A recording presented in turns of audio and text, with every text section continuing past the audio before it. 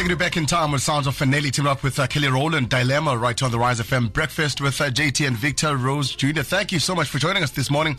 It's 20 minutes to 9, 20 minutes to Rise FM Mid-Mornings with Mpumi Mbete. That happens between 9 and 12, so make sure that you are here when that happens. We still have our three of a kind, and also we will be going back to our story this morning, talking about the story listeners in Stellenbosch, and we've got a guest in the studio that you're going to be chatting to, so make sure that you do stick around for that right here on the Rise FM Breakfast. Well, Mpumalanga Premier Ms. Refilwe Mthweni-Tsipane invites young people between the age of 18 and 35 to apply for funding to support their businesses. If you are interested, please call the Premier's Youth Development Desk at 013-766-2108 or log on to www.mpumalanga.gov.za to get more information. Closing date for application is the 20 May 2022. When the sun rises, we work harder to empower our youth.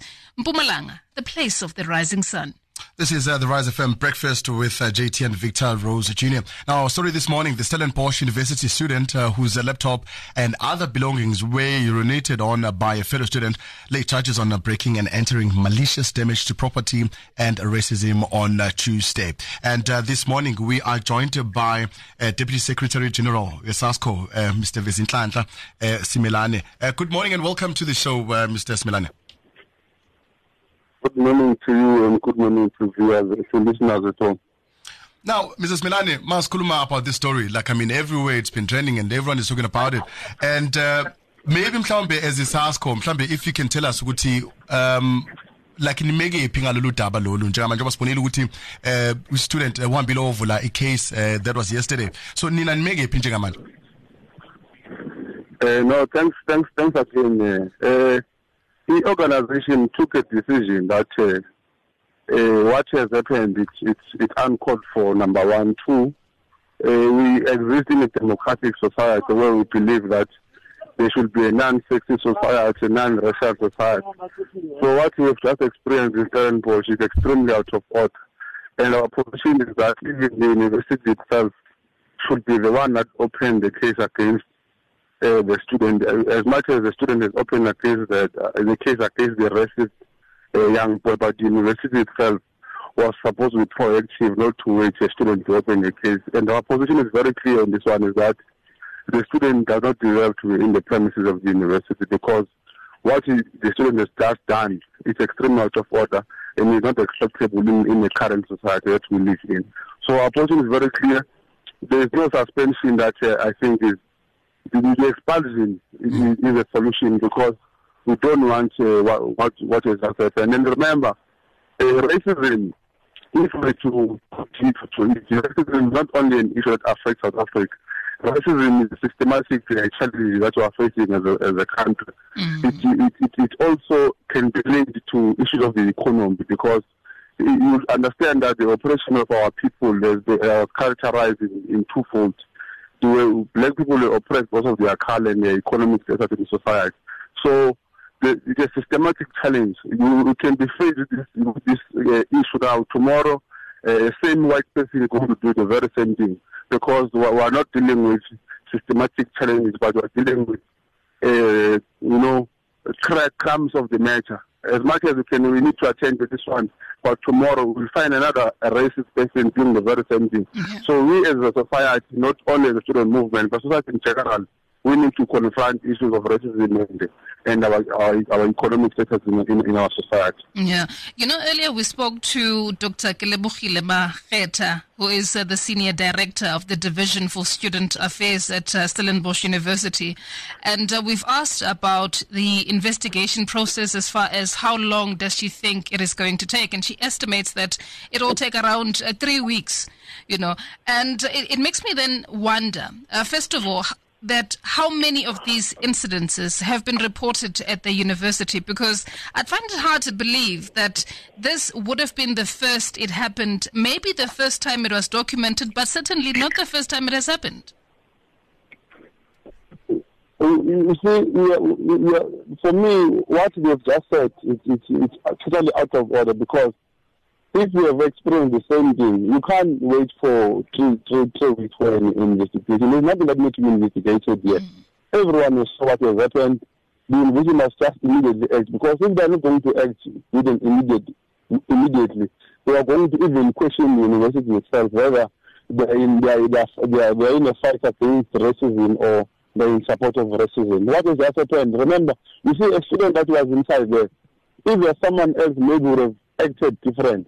We must applaud the student that was dealt with by the racist white boy. That even the reaction itself was very, very much matured. If someone else was going to immediately fight the student, and now will be attending 2 cases, a case of an assault and a case of racism. And I rest assure you, the university right now would have already suspended the assault question. But we must applaud the student in terms of how he reacted in the matter. The university must not drag this thing so much. We must not drag it. I'm happy that the student has opened a case outside the university, because if he decided to wait for the process of the university to conclude, maybe we're going to take 3 months, and by that time, we would have long forgotten about the issue that has happened. So as a student movement, we're going to ensure that we rally behind the student. Because number one, the student was traumatized by that incident, and number two, we need to question ourselves. What happened? How was the local system? How did the art student who urinated inside was able to enter into the student room? That is the first question. How did the student enter in that room? That was trespassing. That is number one. Number two, the question of urination. It's extremely out of order. There is no justification. The university must not even drag this case. They must just expel the student with immediate effect. By the way, like I said initially, that even the university itself was supposed to open a criminal case against the student, because we cannot tolerate racism. We can't tolerate racism. But also very fair that we're going to deal with this issue now, but as society in general, we need to stand up and attack these challenges that we are facing as a society. And we've seen SASCO being so at the forefront of this entire thing. You've been closer to Ubabalo. How is the young man doing? The young man is very strong. He's doing very well. Like I said, that even the reaction from the beginning is something that we as an organization were uploading the students into how he reacted. So he's resilient, he's very strong, and we are here as an organization in our structures on the ground are waiting to support him, because this thing has affected not only him psychologically, but many young black young men and women in this country. So we are there to assist the young men, and we hope that he's going to be fine. And maybe in closing, so now, if like as you said earlier, that you'd love for processes, like what happens if maybe kuba khona delays? What will SASCO do if it happens that the university takes more time, and also maybe the processes of maybe SAPS, maybe now they take longer? Like, what are you as an organization going to do about this? On our side, I think the first case, the first point is that there is a case that is open outside the university. Two, we as an organization, I think we must also approach the Department of Higher Education to look into this matter, because remember, university does not exist on their own. They exist within the parameters of our constitution. So if the university itself is dealing this case, actually it can't even wait for university to conclude.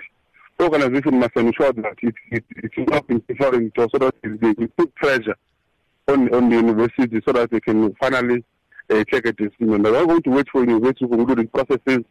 We're going to approach even jihad to look into this matter, because, like I said, the question of racism is a societal challenge that all of us we need to attend to it.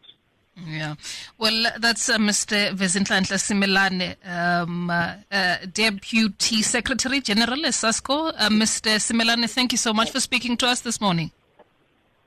Thank you very much. Thank you very much. 3 of a Kind is on Twitter. You can check it out at Rise FM 943.